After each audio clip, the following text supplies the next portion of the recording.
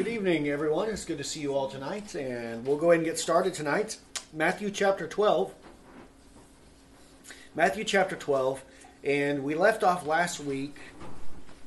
We finished verse 42, so we'll pick up in verse 43 tonight, and then make our way into chapter 13 as well. But we'll start reading in verse 38, just for context, but we'll pick up our teaching at verse 43.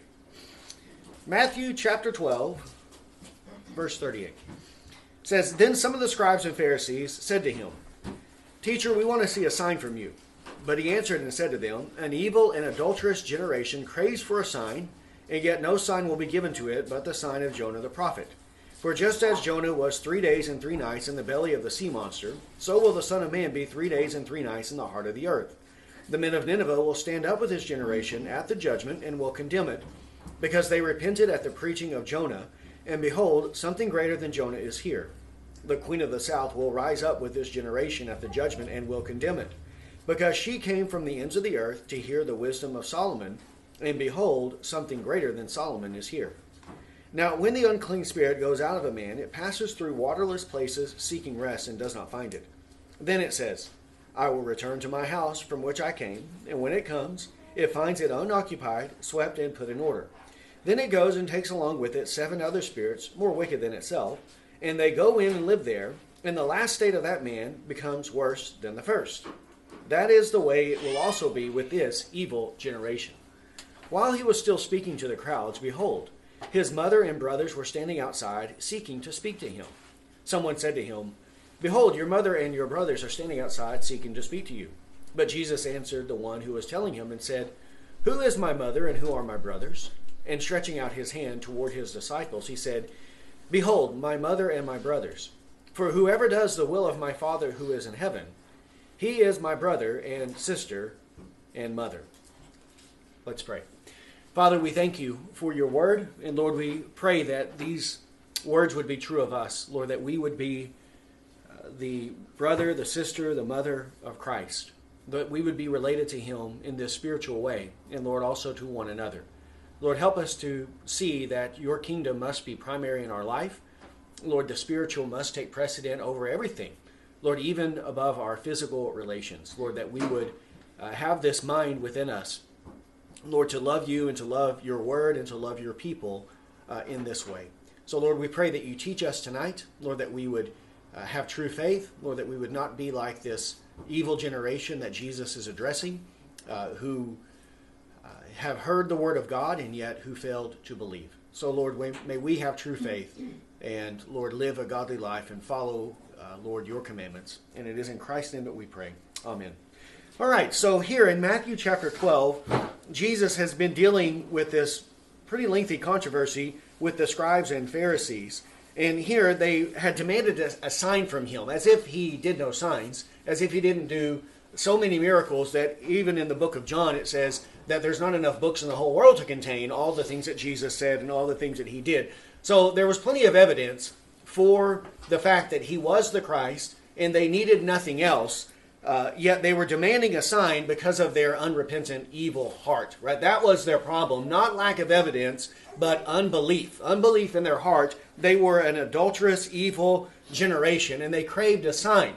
And yet Jesus told them they're not going to be given a sign. He's not going to jump through hoops to accommodate the sins, the whims, the wishes of these evil, adulterous people, other than the sign of Jonah the prophet, which is his death and resurrection for the forgiveness of sins. He will die, and then he will rise again. This they will see, but he will give them no other sign. Then he proceeded to tell them that the men of Nineveh and the queen of the south will rise up and condemn this generation, because in these two instances, you have Gentiles who had lesser teachers, lesser preachers, lesser wisdom than what this generation has. The men of Nineveh repented at the preaching of Jonah, and Jesus is a greater preacher than Jonah. He's the one that Jonah preached about, and he's the one that's there among these people, and yet they refuse to repent and believe.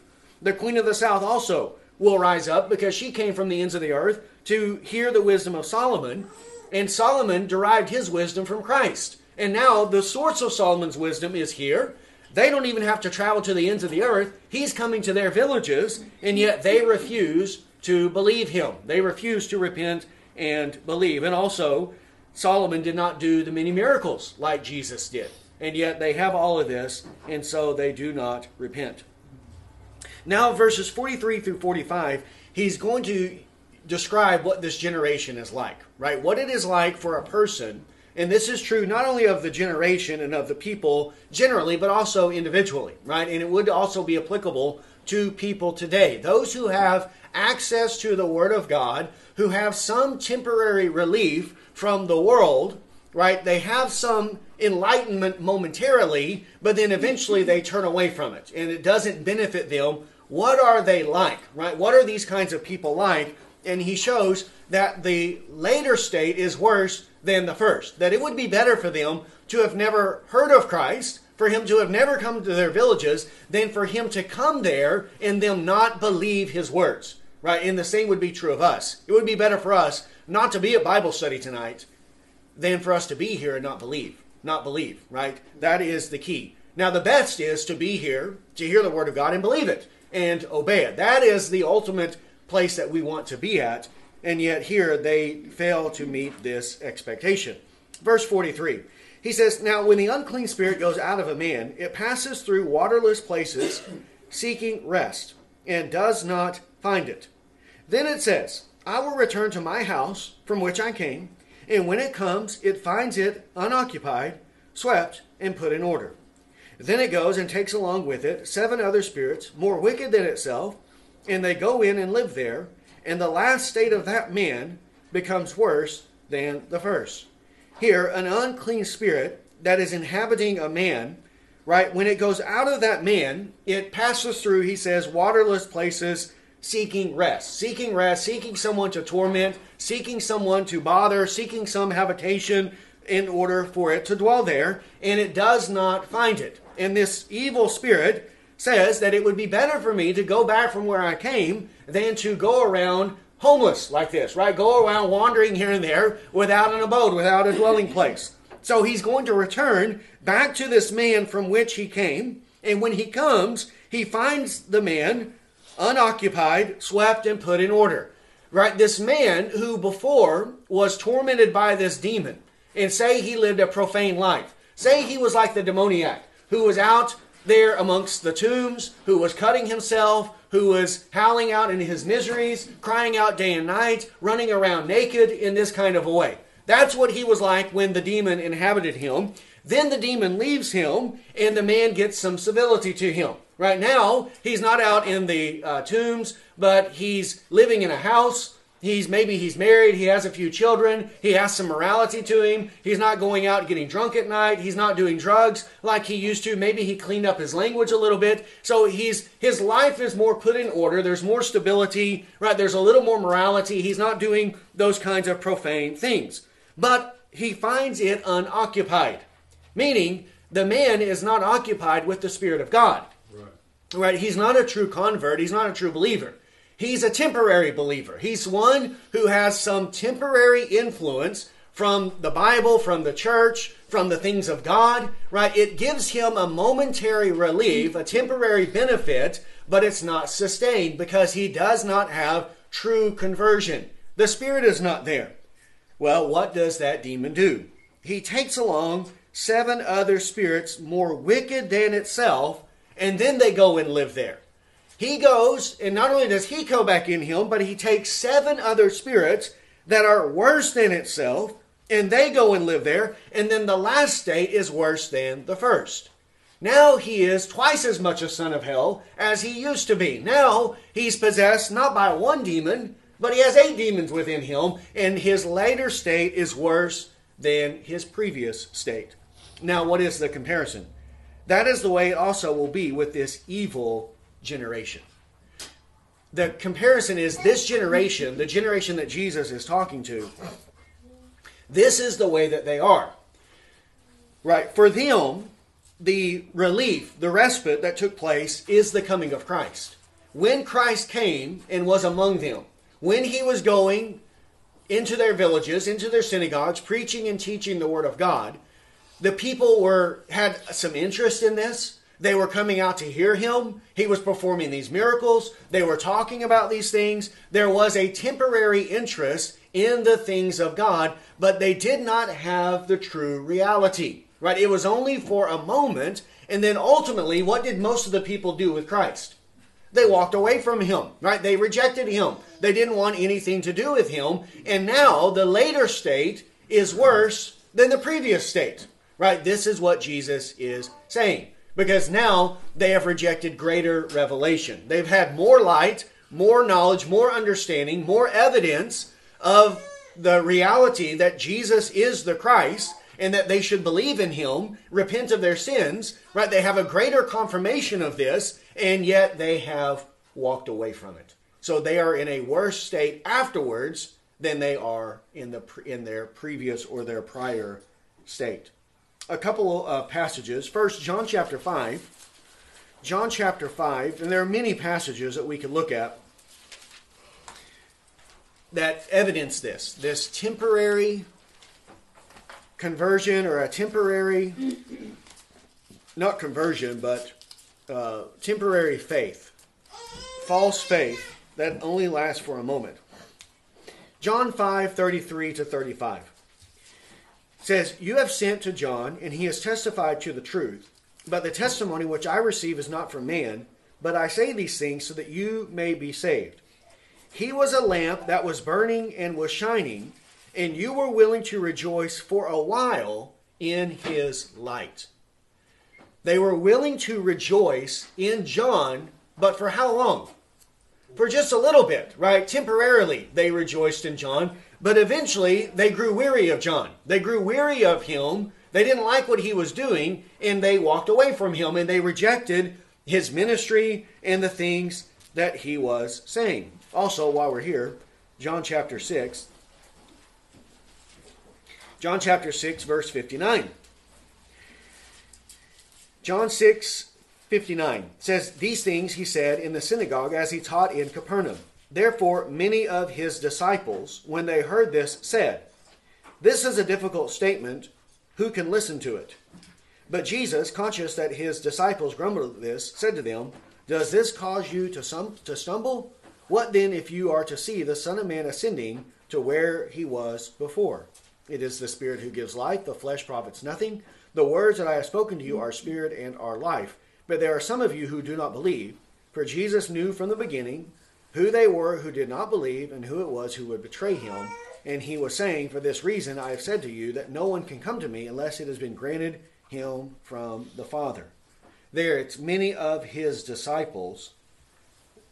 They were grumbling at what Jesus was saying. And then it says in verse 66 that as a result of this, many of his disciples withdrew and were not walking with him anymore. Right? They were with him for a moment, and while they were with him, there was a temporary reformation in their life. But then when they walk away from him, what do you think they're going to go back to?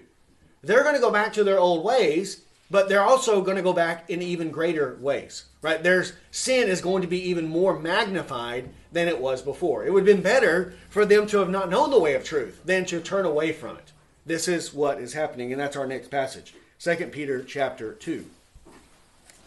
2 Peter chapter 2, verses 20-22.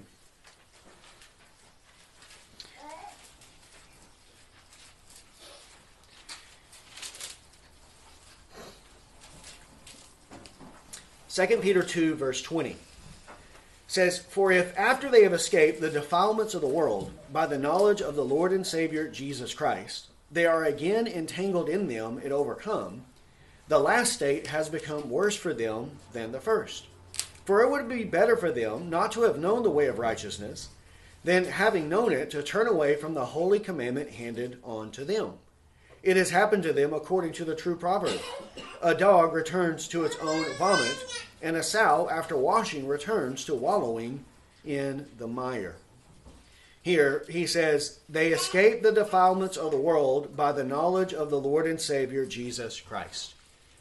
They escape temporarily, right? Temporarily, because they come to some knowledge of the Lord and Savior Jesus Christ, right? Some mental knowledge, some mental assent to these truths, but then they are later entangled in them and overcome again. Right? They get entangled again. The last state, he says, is worse than the first. Because now they've walked away from the faith. Now they are apostates that have rejected the gospel of Jesus Christ. They have greater knowledge, so they're going to have a greater judgment on the day of judgment. That's why he says it would be better for them not to have known the way of righteousness than having known it to turn away from the holy commandment. It would be better for them to have lived in a pagan land and never known the gospel than for them to have heard it, to have some temporary faith in it, and then ultimately to walk away. Because it's going to be greater for them on the day of judgment. And then he quotes this proverb, "The dog returns to its own vomit, and a sow after washing returns to wallowing in the mire." The dog has a stomach ailment. He expels the vomit. He has temporary relief, and then he ingests it back into his body. The sow is filthy. She's washed, and then she goes back to the filth and the mud. And that's what these temporary false converts do. They have a temporary reformation, but it's not lasting. There's no endurance, no perseverance in them. And then they go back and it's worse than the first state. And that's what this whole generation is like that Jesus is dealing with. This is what, generally speaking, the people are like. Not all of them. There were some exceptions to this, but as the general rule, this is what was true of the people during Jesus' day. Right? This is what was true amongst the Jewish people. Verse 46. While he was still speaking to the crowds, behold, his mother and brothers were standing outside seeking to speak to him. And someone said to him, "Behold, your mother and your brothers are standing outside seeking to speak to you." But Jesus answered the one who was telling him and said, "Who is my mother and who are my brothers?" And stretching out his hand toward his disciples, he said, "Behold, my mother and my brothers. For whoever does the will of my Father who is in heaven, he is my brother and sister and mother." Here, while he's still speaking to the crowds, right, in the midst of this, while he's speaking, and he's not talking about politics, he's not talking about gardening, he's not talking about any of these types of things. He's preaching the gospel, right? He's preaching the word of God. So while he's doing this, his family, his mother and brothers, are outside wanting to speak to him, right? They've come and they want to have an audience with Jesus. And if we go over to Mark chapter 3, this is the parallel passage here.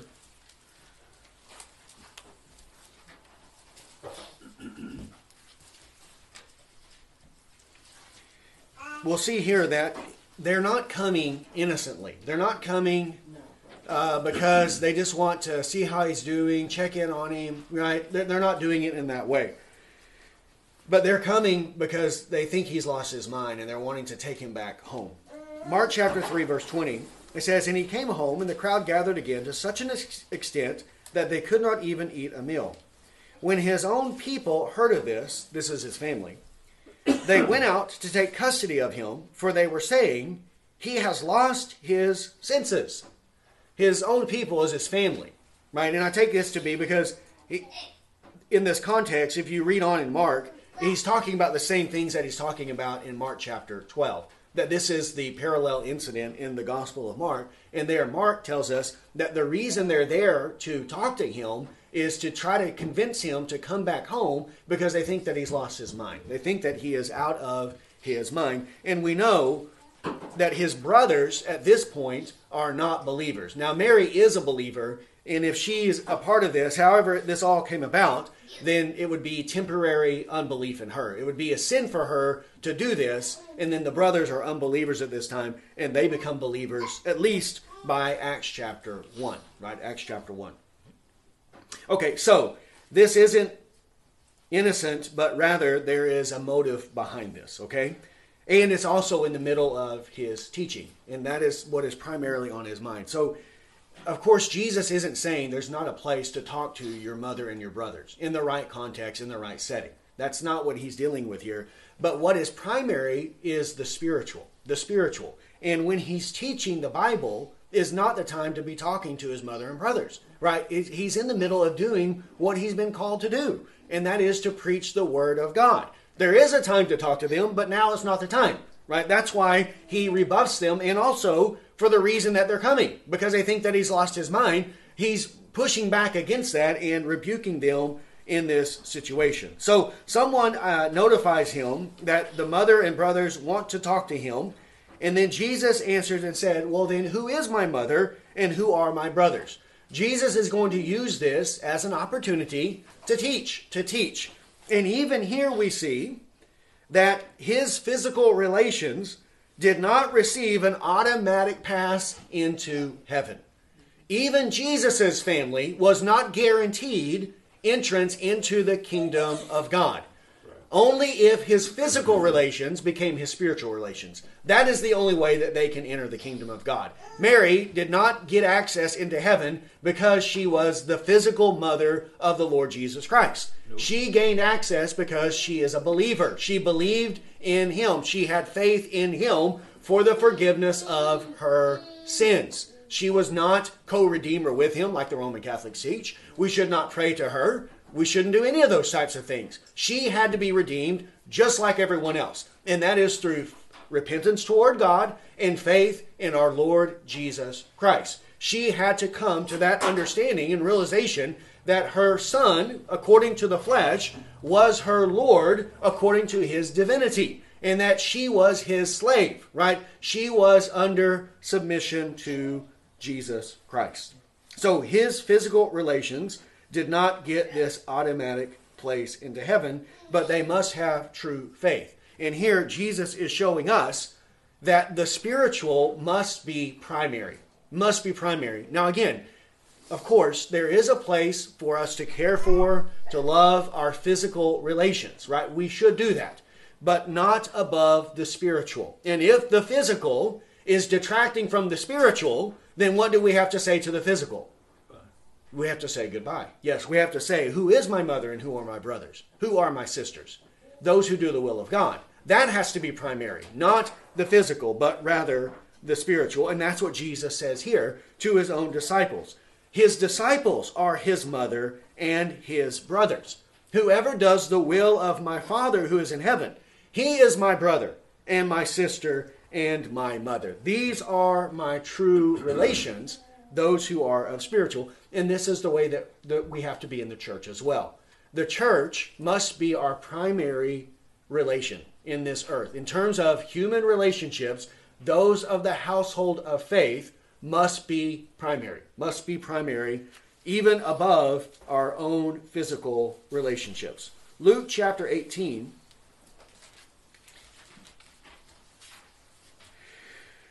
Luke 18, verse 28. Peter said, behold, we have left our own homes and followed you. And he said, truly I say to you, there is no one who has left house or wife or brothers or parents or children for the sake of the kingdom of God, who will not receive many times as much at this time and in the age to come eternal life. There they have left house, wife, brothers, parents, children for the sake of the kingdom of God. Right. And they will receive many times as much in this time, meaning in this life. Well, how do they receive new brothers, parents, children in this life? Through faith. Through faith in the church. In the church. The older women become a mother to him. The older men become a father to him. His peers, those who are the same age, become his brothers. Those women his age are his sisters. The little ones are his own children in terms of faith. In terms of faith, in terms of the spiritual, then this is how they gain them. And then also in the kingdom of God. We'll have these relations in the kingdom of God as well. Okay, Matthew chapter 13. It says, that day Jesus went out of the house and was sitting by the sea. And large crowds gathered to him, so that he got into a boat and sat down, and the whole crowd was standing on the beach. And he spoke many things to them in parables, saying, behold, the sower went out to sow. And as he sowed, some seeds fell beside the road, and the birds came and ate them up. Others fell on the rocky places, where they did not have much soil, and immediately they sprang up, because they had no depth of soil. But when the sun had risen, they were scorched, and because they had no root, they withered away. Others fell among the thorns, and the thorns came up and choked them out. And others fell on the good soil and yielded a crop, some 100-fold, some 60, and some 30. He who has ears, let him hear. And the disciples came and said to him, Why do you speak to them in parables? Jesus answered them, To you it has been granted to know the mysteries of the kingdom of heaven, but to them it has not been granted. For whoever has, to him more will be given, and he will have an abundance. And whoever does not have, even what he has, shall be taken away from him. Therefore I speak to them in parables, because while seeing they do not see, and while hearing they do not hear, nor do they understand. In their case, the prophecy of Isaiah is being fulfilled, which says, You will keep on hearing, but will not understand. You will keep on seeing, but will not perceive. For the heart of this people has become dull. With their ears they can scarcely hear, and they have closed their eyes. Otherwise they would see with their eyes, and hear with their ears, and understand with their heart, and return, and I would heal them. But blessed are your eyes, because they see, and your ears, because they hear. For truly I say to you that many prophets and righteous men desired to see what you see and did not see it, and to hear what you hear and did not hear it. Hear then the parable of the sower. When anyone hears the word of the kingdom and does not understand, the evil one comes and snatches away what has been sown in his heart. This is the one on whom seed was sown beside the road. The one on whom seed was sown on the rocky places, this is the man who hears the word and immediately receives it with joy. Yet he has no firm root in himself, but is only temporary, and when affliction or persecution arises because of the word, immediately he falls away. And the one on whom seed was sown among the thorns, this is the man who hears the word, and the worry of the world and the deceitfulness of wealth choke the word, and it becomes unfruitful. And the one on whom seed was sown on the good soil, this is the man who hears the word and understands it, who indeed bears fruit and brings forth some 100-fold, some 60, and some 30. Here, this is one of the most well-known of all of the parables of Christ, and is given in order to explain why it is that there is such a variety of people who hear the word of God in the various responses, right? To explain what is going on. Why it is that so many people hear the word of God, and yet it only produces fruit in some, right? Why is this? And this is because people are like different types of soils, right? The word of God falls on different kinds of hearts, and depending on what the heart is like, it determines what the seed produces, whether it produces good fruit or whether it produces no fruit at all. And this is why these things are happening. So he's giving this as a way of explaining what is taking place in regards to the ministry, in regards to why there are so few people who are receiving his word, explaining the nature of the kingdom of God. And this is what he's doing to the crowds. He's speaking to them in these parables. So it says he spoke many things to them in parables. And this chapter has many such parables, right? The parable and then the explanation. So this chapter is filled with many of those parables that are describing the nature of the kingdom of God and why it is advancing and progressing the way that it does. Here in verses 1 through 9, you have the actual parable, right? You have the parable that is given. Now, I will say that many people will justify using slick illustrations, storytelling in their sermons. Have you ever heard these kinds of sermon storytelling hour? Where they get up and they'll pontificate about their hobbies, all the things that they know in life, what their dog did, what their children did, what they ate for dinner last night. Right? People like to do this, and they wow the crowd with all this information that's useless, and that's pretty much the whole sermon, right? That's the sermon, then they'll give a verse and an invitation, and 100 people get saved. So this is the way it goes in many churches. Yeah, that's right. And don't question it. It's all good and legitimate. This is what happens in many churches, and they'll use parables as the justification for using these kinds of elaborate storytelling and illustrations in their sermons, right? Jesus used parables, so it's okay for us to do that. But here, the parables of Christ are not the equivalent to modern day illustrations that are being used in the pulpit today. And so we should not use it in that way. Okay, the parable itself is describing this man who goes out and sows seed. And the seed falls on 4 different types of soil. The first one falls on the road, and there the birds come and eat the seed so that it does not sprout, it does not bear any fruit, it is immediately taken away, and it is of no benefit to the sower at all. Then the other falls on a rocky place where there is not much soil, there's a little bit. There it springs up momentarily, but because there's no root, it withers away when the sun comes up, and it dies, and it doesn't produce any fruit. Then the third one is there amongst the thorns, and it comes up, and the thorns then choke it out, and it also bears no fruit. And then the other falls on good soil, and it yields a crop that is useful to the sower, some 100-fold, some 60, some 30, right? This is what happens there. And then he says, he who has ears, let him hear. And the ears he's talking about are spiritual ears. Let them hear spiritually. You have to understand these things in a spiritual way. Now, the contrast here between the soils is that if you're looking at the 3 versus the 1, right, the commonality in the 3 is that none of them produced any fruit. There's no fruit produced in the 3.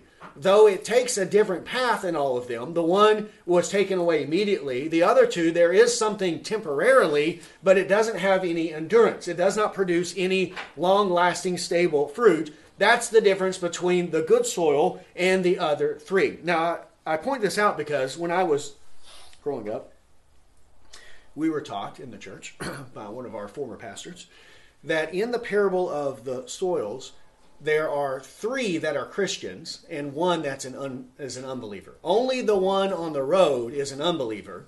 Then the 2, the rocky and the thorny, are nominal Christians. They're true Christians, and they're going to make it to heaven. They're just not going to get any rewards. And then the 4th one, the good soil, is a true believer or a believer, but one who's really interested and serious about the things of God. And he comes to church all the time, reads his Bible, he evangelizes, and he's going to get rewards in heaven. So you can be any of those 3, and you're going to make it to heaven. But you'll get more rewards if you're the 4th one. So the 4th is the best, but don't worry, if you're 2 or 3, you're still going to make it, okay?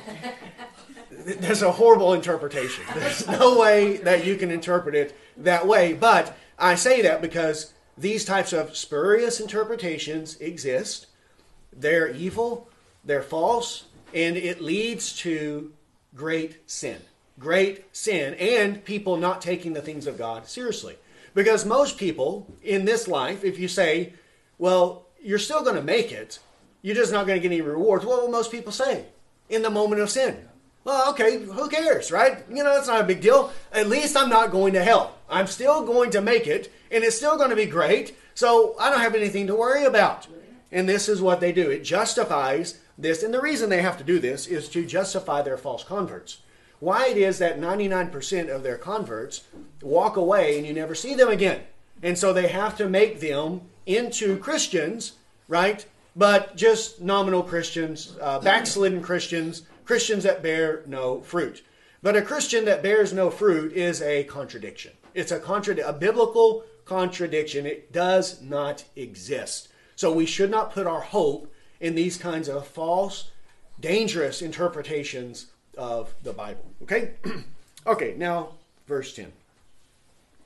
Had anyone else heard that interpretation before? Okay, all right, we got some nods here. Good. Verse 10. And the disciples came and said to him, why do you speak to them in parables? Here, the disciples are asking him this question. Right? Why are you speaking in parables? Why are you telling these parables to the crowds, right? Why are you doing it in this way? Now, another side point I forgot to make, but I will now, is there was another time that I was at a meeting, pastor's meeting, and the pastor preached from Matthew chapter 13, the very passage that we're looking at tonight. And he preached verses 1 through 9. Then he skipped verses 10 to 17 and preached verses 18 to 23. 18 to 23. Now, can anyone tell me why he skipped verses 10 to 17? Election, yes, because 10 to 17 is teaching the sovereignty of God. The sovereignty of God in salvation. And that didn't fit his agenda. But 10 to 17 is the key to the whole passage. You can't understand the passage without understanding the explanation of 10 to 17. So this is the most important part. That's why it's in the middle, right? So that it will be the focus of attention, and he skipped over it and said, "Oh, you'll just go figure that on your own," basically, instead of giving the people any interpretation of it. Right? Again, this is what people do. They jump over what doesn't fit their own agenda. Instead of taking the Bible seriously and seeking to understand it, they just will say whatever will accommodate the crowd. And we can't be like that. So we will not skip 10 to 17 tonight. Okay, so the disciples want to know, why do you speak to them in parables? Now, many people would say, oh, it's so that it makes it easier for people to understand. That's why Jesus spoke in parables. He told parables so that his message would be easy to understand, so it would be more accessible. But is that why Jesus spoke in parables? Well, notice verse 11. Jesus answered them, "To you it has been granted to know the mysteries of the kingdom of heaven, but to them it has not been granted. For whoever has, to him more shall be given, and he will have an abundance, but whoever does not have, even what he has shall be taken away. Therefore I speak to them in parables, because while seeing they do not see, and while hearing they do not hear, nor do they understand." Jesus speaks in parables in order to make a distinction between the sheep and the goats, between the true disciple and between the false disciple. He says, to you it has been granted to know the mysteries of the kingdom of heaven. Here, these parables are mysteries. They are riddles, things that people cannot understand without the Spirit of God, without coming and seeking more wisdom, more understanding. Like it says in James chapter 1, if any of you likes wisdom, let him ask God, who gives graciously without reproach. But most of the people hear these things and they go, what's this guy talking about? We have no idea what he's talking about. And they leave and they don't seek after more wisdom. But here, the disciples are seeking more wisdom. They're coming to him asking, what does this mean? Why are you speaking like this? Help us understand what it is you are saying. And Jesus points out, to you it has been granted. Granted by whom? Granted by the Father. Granted by the Father, as it says in Matthew 16:17. When Jesus says to Peter, flesh and blood has not revealed this to you, but my Father who is in heaven. Flesh and blood didn't reveal it to you, but my Father revealed it to you. It has been granted to you by the Father to know, to understand, to believe these truths. Or as it says in Acts chapter 11:18, then to the Gentiles has repentance that leads to life. To the Gentiles has been granted repentance that leads to life. To the Gentiles, granted by God. Granted by God. So to you it has been granted to know the mysteries of the kingdom of heaven. Right. These are mysteries. Mysteries because natural men cannot comprehend them. A natural man cannot understand them. This is why the Bible is called a mystery. Not that it isn't known, not that it isn't accessible. It's right here before us. It's a mystery because a natural man cannot understand it unless the Spirit opens his eyes. It takes spiritual light and knowledge to understand the mysteries of the kingdom of God. And he's speaking to them in parables because it hasn't been granted to them, but it has been granted to the disciples. Romans 16, verses 25 and 26. Romans 16:25 says, now to him who is able to establish you according to my gospel and the preaching of Jesus Christ, according to the revelation of the mystery, which was kept secret for long ages past, but now is manifested in by the scriptures of the prophets, according to the command of the eternal God, has been made known to all the nations, leading to the obedience of faith. There it is called, the gospel is called a mystery. A mystery. Kept secret for long ages. Right? Not secret from everyone. It wasn't a secret to Abraham. It wasn't a secret to Isaac and Jacob. It wasn't a secret to Moses, to David. They knew of it. But it was kept a secret from the nations, and is also kept a secret from unbelievers, because they cannot see the glory of Christ unless it is revealed to them. Also, 1 Corinthians chapter 2.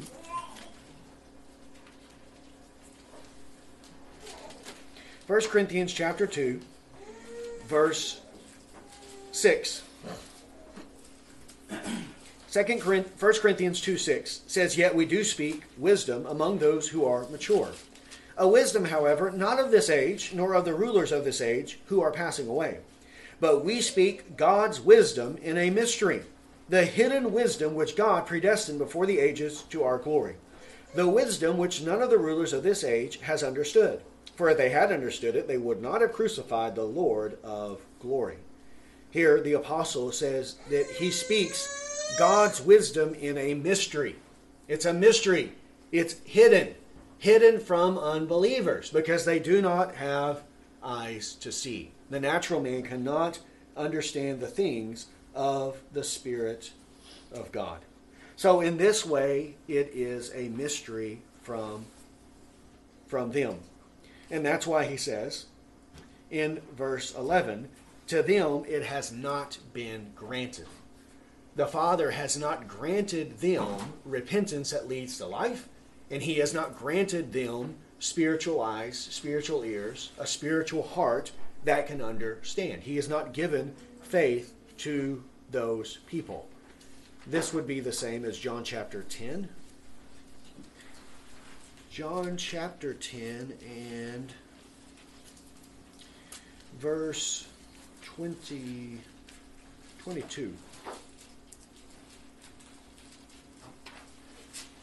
John 10:22. At that time, the Feast of Dedication took place at Jerusalem. It was winter, and Jesus was walking in the temple in the portico of Solomon. The Jews then gathered around him and were saying, "How long will you keep us in suspense? If you are the Christ, tell us plainly." Now we'll stop there. Is he not telling them plainly? Has he not told them plainly many, many, many times? He's manifested it many times. And yet, what are they saying? It's unclear to us, right? It's unclear. This is what people will often say. They'll say, "Well, that's not clear." Well, it's clear to me. It was clear enough from Jesus. It was clear to the disciples. Why is it not clear to you? Why do you not understand it? Right? That's the problem.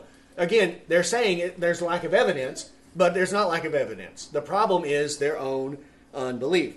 Jesus answered them, "I told you, and you do not believe. The works that I do in my Father's name, these testify of me, but you do not believe because you are not of my sheep. My sheep hear my voice, and I know them, and they follow me. You don't believe because you are not of my sheep." Now, of those two, which is the cause of the other? Which one comes first?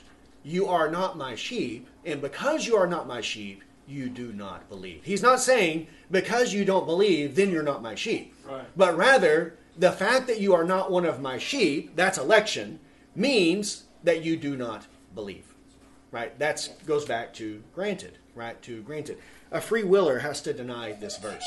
Because they have to say the reason people are not sheep is because they don't use their free will.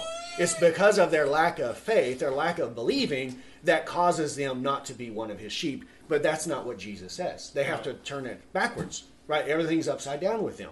Because they're upside down.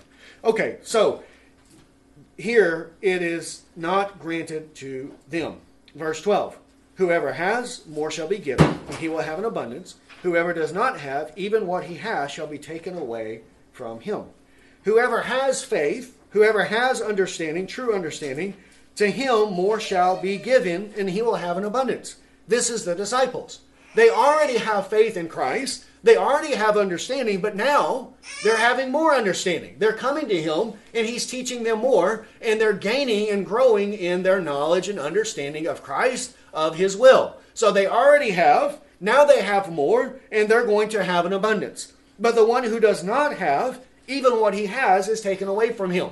The one who does not have true faith and understanding, even the word of God that he hears, it doesn't benefit him. It's taken away from him. It does not lead to any good fruit. He loses even that which he is given. This is like the 3 bad soils, right? Even what they have is ultimately taken away from them, and it does not benefit. Verse 13, therefore, I speak to them in parables, because while seeing they do not see, and while hearing they do not hear, nor do they understand. The parables manifest the hard heart of the people.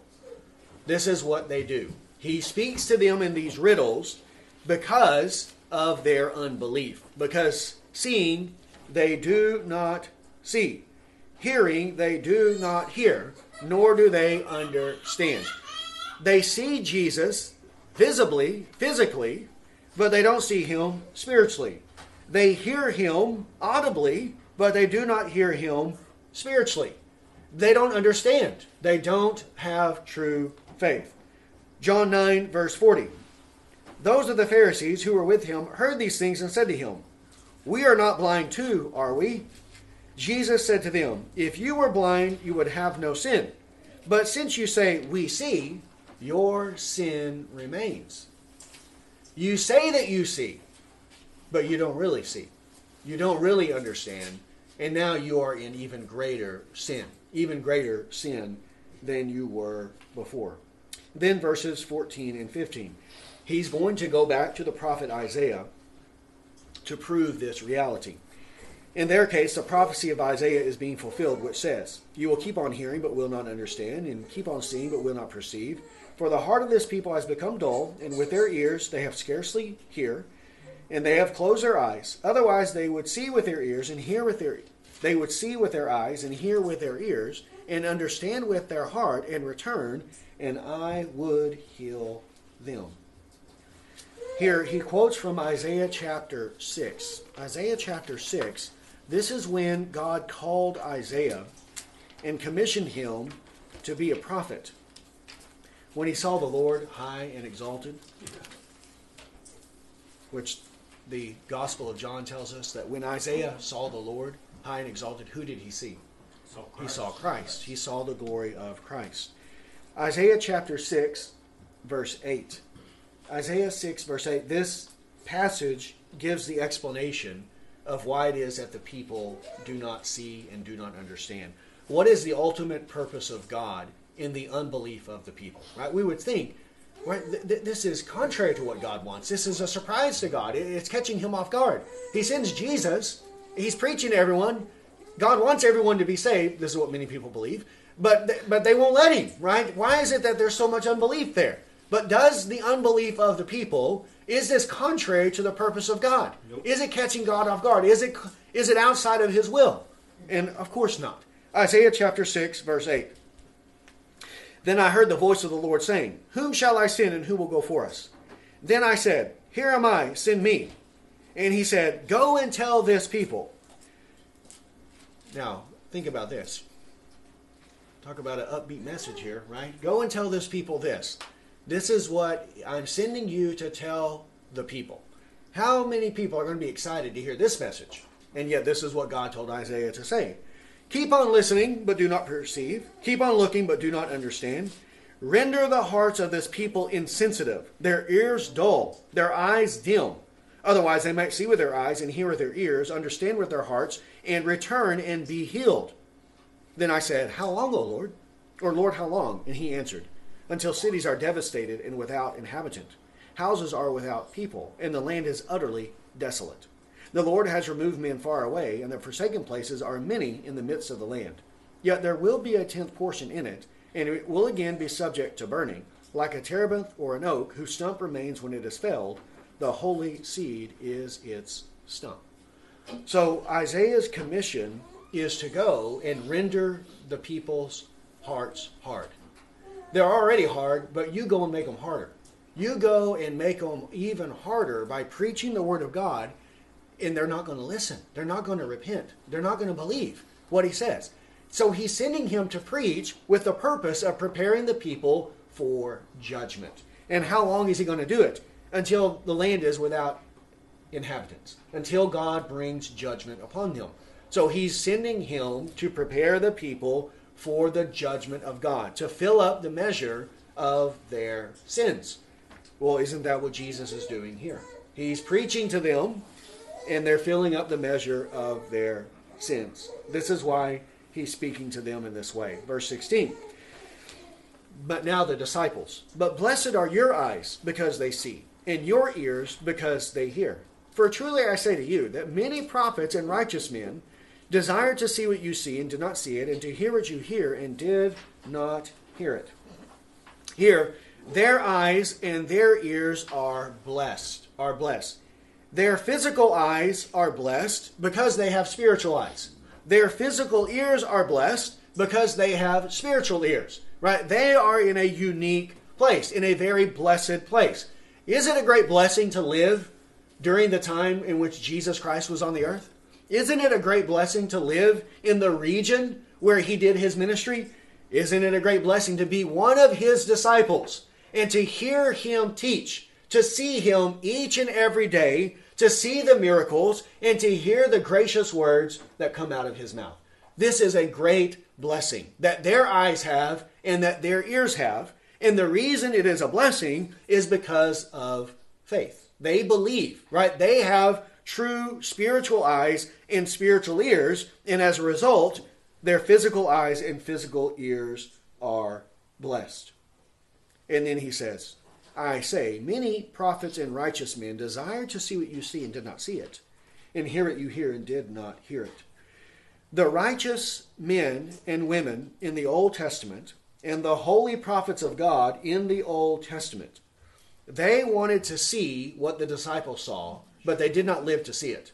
They wanted to hear what the disciples heard, but they did not live to hear it. Meaning, what all of the prophets and all of the righteous men of the Old Testament wanted was to be one of his disciples.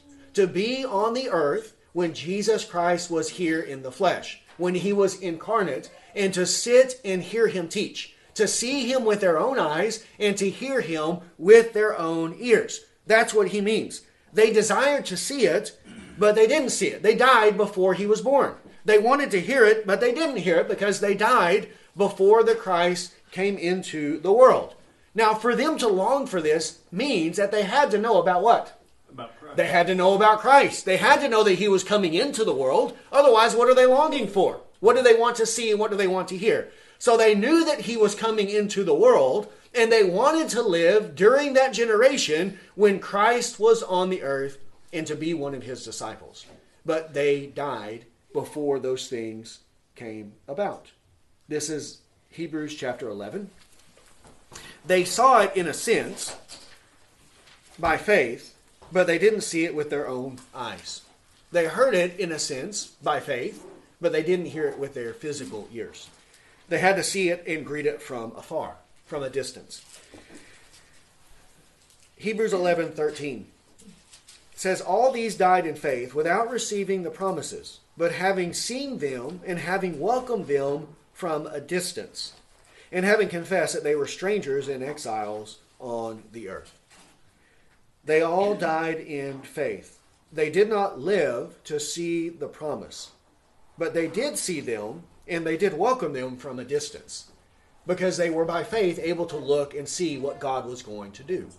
As it says in Genesis 22, on the mount of the Lord it shall be provided. Well, Abraham didn't live long enough to see Christ come into the world and to see him die on the cross, but he did by faith in what was typified in Isaac and in the realm. He did see and understand that God would send Christ into the world to die on the cross for his sins. And he saw that and he greeted it from a distance, right? From over 1,000 years before. He saw it, he greeted it 1,800 years before it actually happened. This is as it says in John chapter 8 concerning Abraham. John chapter 8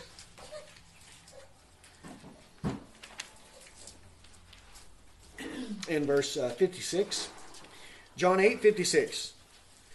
Your father Abraham rejoiced to see my day, and he saw it and was glad.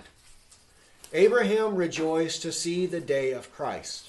And what is the day of Christ? But the day of his resurrection. His resurrection. He saw it and was glad. Well, how did he see it? He saw it by faith. He saw it from afar, from a distance, by faith, but he didn't see it with his own eyes. He died before Christ came into the world. Yet he did see it by faith. Then the overlap between the old and the new, an example would be Luke chapter 2, 21 to 35. Simeon, the prophet, is an example of a righteous man who lived to see the Lord's Christ, right? He had been promised by God that he would not see death until he saw with his own eyes the Lord's Christ, right? That he would be born. Luke chapter 2, verse 21. When the 8 days had passed before his circumcision, his name was then called Jesus, the name given by the angel before he was conceived in the womb. And when the days for their purification, according to the law of Moses, were completed, they brought him up to Jerusalem to present him to the Lord. As it is written in the law of the Lord, every firstborn male that opens the womb shall be called holy to the Lord. And to offer a sacrifice according to what was said in the law of the Lord, a pair of turtle doves or 2 young pigeons. And there was a man in Jerusalem whose name was Simeon. And this man was righteous and devout, looking for the consolation of Israel, and the Holy Spirit was upon him. And it had been revealed to him by the Holy Spirit that he would not see death before he had seen the Lord's Christ. And he came in the Spirit into the temple, and when the parents brought in the child Jesus to carry out for him the custom of the law, then he took him into his arms and blessed God and said, Now, Lord, you are releasing your bondservant to depart in peace, according to your word. For my eyes have seen your salvation, which you have prepared in the presence of all peoples, a light of revelation to the Gentiles and the glory of your people Israel. My eyes have seen your salvation. I've seen it with my own 2 physical eyes. He already had seen it by faith, and now he's seeing it with his own eyes. So those who have the spiritual, then the physical is blessed as well. That's what Jesus means when he says that his disciples are blessed. Then verse 18. Hear then the parable of the sower. When anyone hears the word of the kingdom, and does not understand, the evil one comes and snatches away what was sown in his heart. This is the one on whom the seed was sown beside the road.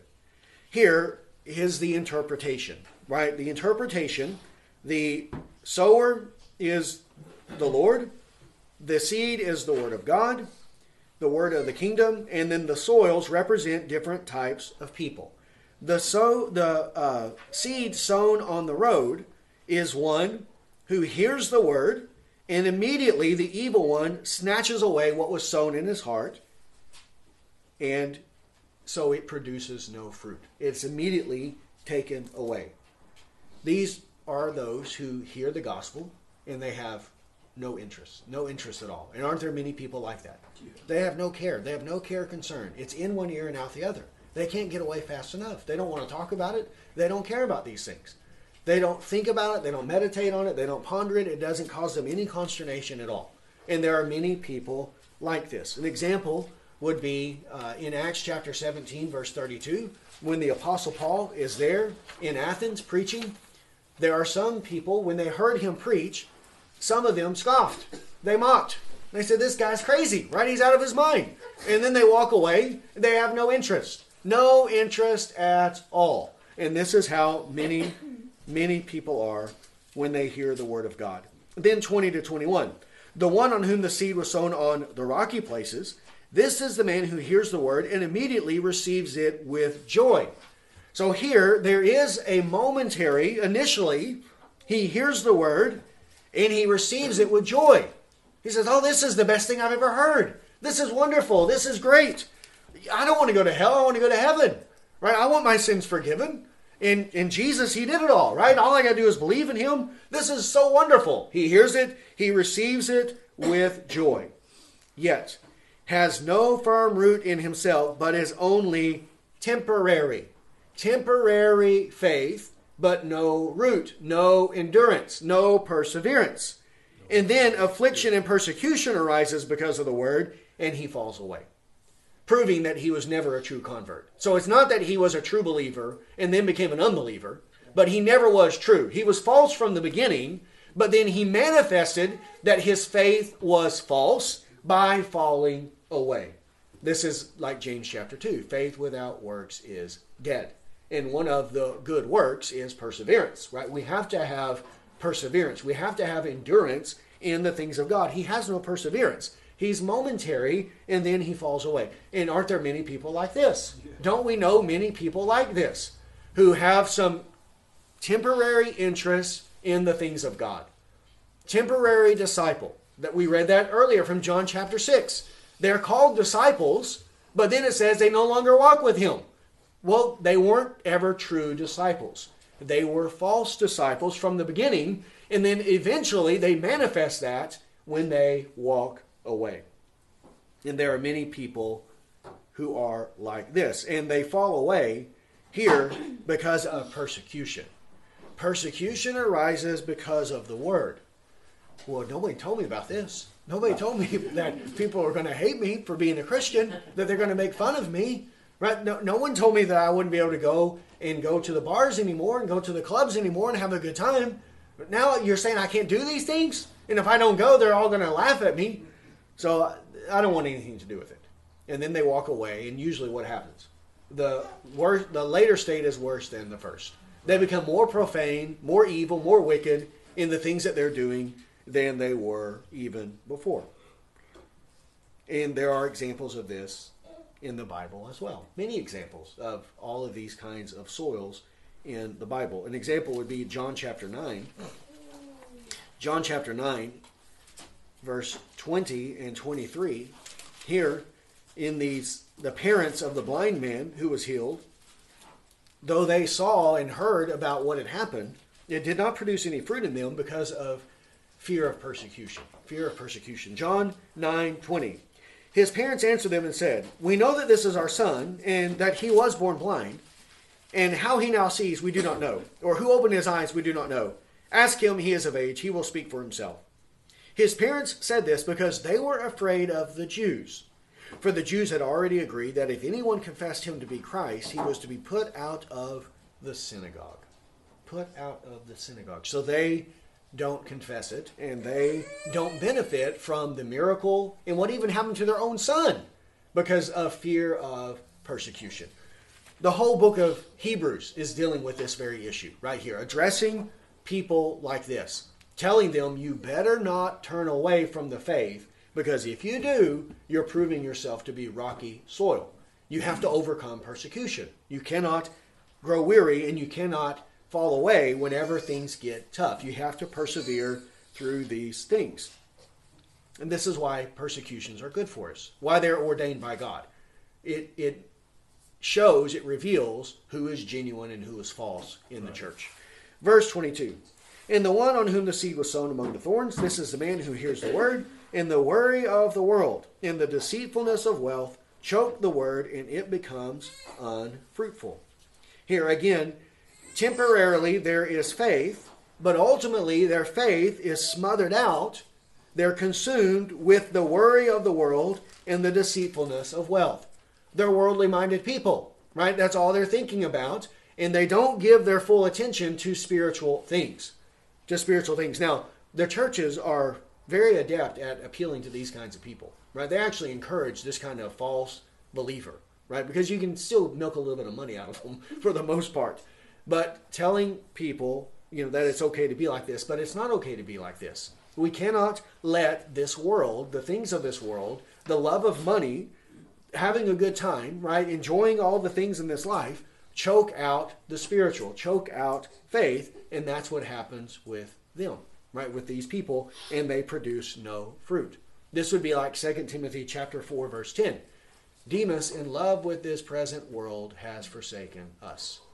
He was in love with the present world. And then what did he do? He abandoned the apostle. He was with him temporarily, but ultimately he manifested his true heart. And it was the deceitfulness of riches. It was this present world and enjoying all the things of this life that caused him to turn away. And this is a problem for many, many people. It can't be a problem for us, though. We have to overcome this because, again, we are talking about heaven and hell. These people go to hell. They don't go to heaven, right? They go to hell. Then the last one, verse 23. The one who was the seed sown on the good soil. This is the man who hears the word and understands it, who indeed bears fruit and brings forth some 100-fold, some 60, and some 30. This is the good soil, and it bears good fruit. Now, in some, it brings forth 100, some 60, some 30, according to the will of God, according to the grace of God. Right? This would be like in 1 Corinthians chapter 15, the Apostle Paul of himself says that he worked harder than the rest of them, even more than the rest of the apostles. And why did he do that? Because of the grace that was given to him. So he produced much good fruit because of the grace given to him. But all of them produce good fruit. And here the good soil manifests itself by producing good fruit. The good fruit of faith, the good fruit of repentance, the good fruits of the Spirit, love of God, love of the church, love of the Word. And for how long do they do this? For all of their life, right? Not for a month or two, not for a year or two, but from their conversion until their death. And they're increasing in these things during that time. They're not regressing, they're progressing in their sanctification and in the things of God. An example of this would be 1 Thessalonians chapter 2.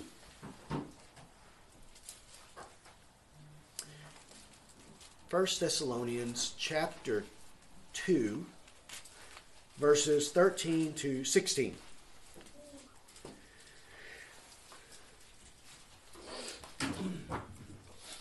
First Corinthians 2:13. For this reason we also constantly thank God that when you received the word of God, which you heard from us, you accepted it, not as the word of men, but for what it really is, the word of God, which also performs its work in you who believe. For you, brethren, became imitators of the churches of God in Christ Jesus that are in Judea, for you also endured the same sufferings at the hand of your own countrymen, even as they did from the Jews, who both killed the Lord Jesus and the prophets and drove us out. They are not pleasing to God, but hostile to all men, hindering us from speaking to the Gentiles, so that they may be saved, with the result that they always fill up the measure of their sins, but wrath has come upon them to the uttermost. Here, he's grateful for the Thessalonian believers, because when they heard the word of God, they received it not as a word from men, but as the word of God. Is that good fruit? That's good fruit, right? To receive the word of God, not as a word of men, not to nitpick it, not to be a critic over it, but to say, this is the word of God. I need to believe it, and I need to obey it. And they became imitators of the churches, of the true churches in Judea. Is that good, to imitate the true churches? Yes. And they endured suffering, and they overcame it. Is that good fruit, to endure suffering? Yes. So in this case, they are proving to be good soil, because they are producing these good fruits. Okay, we'll stop there for tonight, and then we'll pick up next week in verse 24, the tares among the wheat, another commonly misinterpreted parable.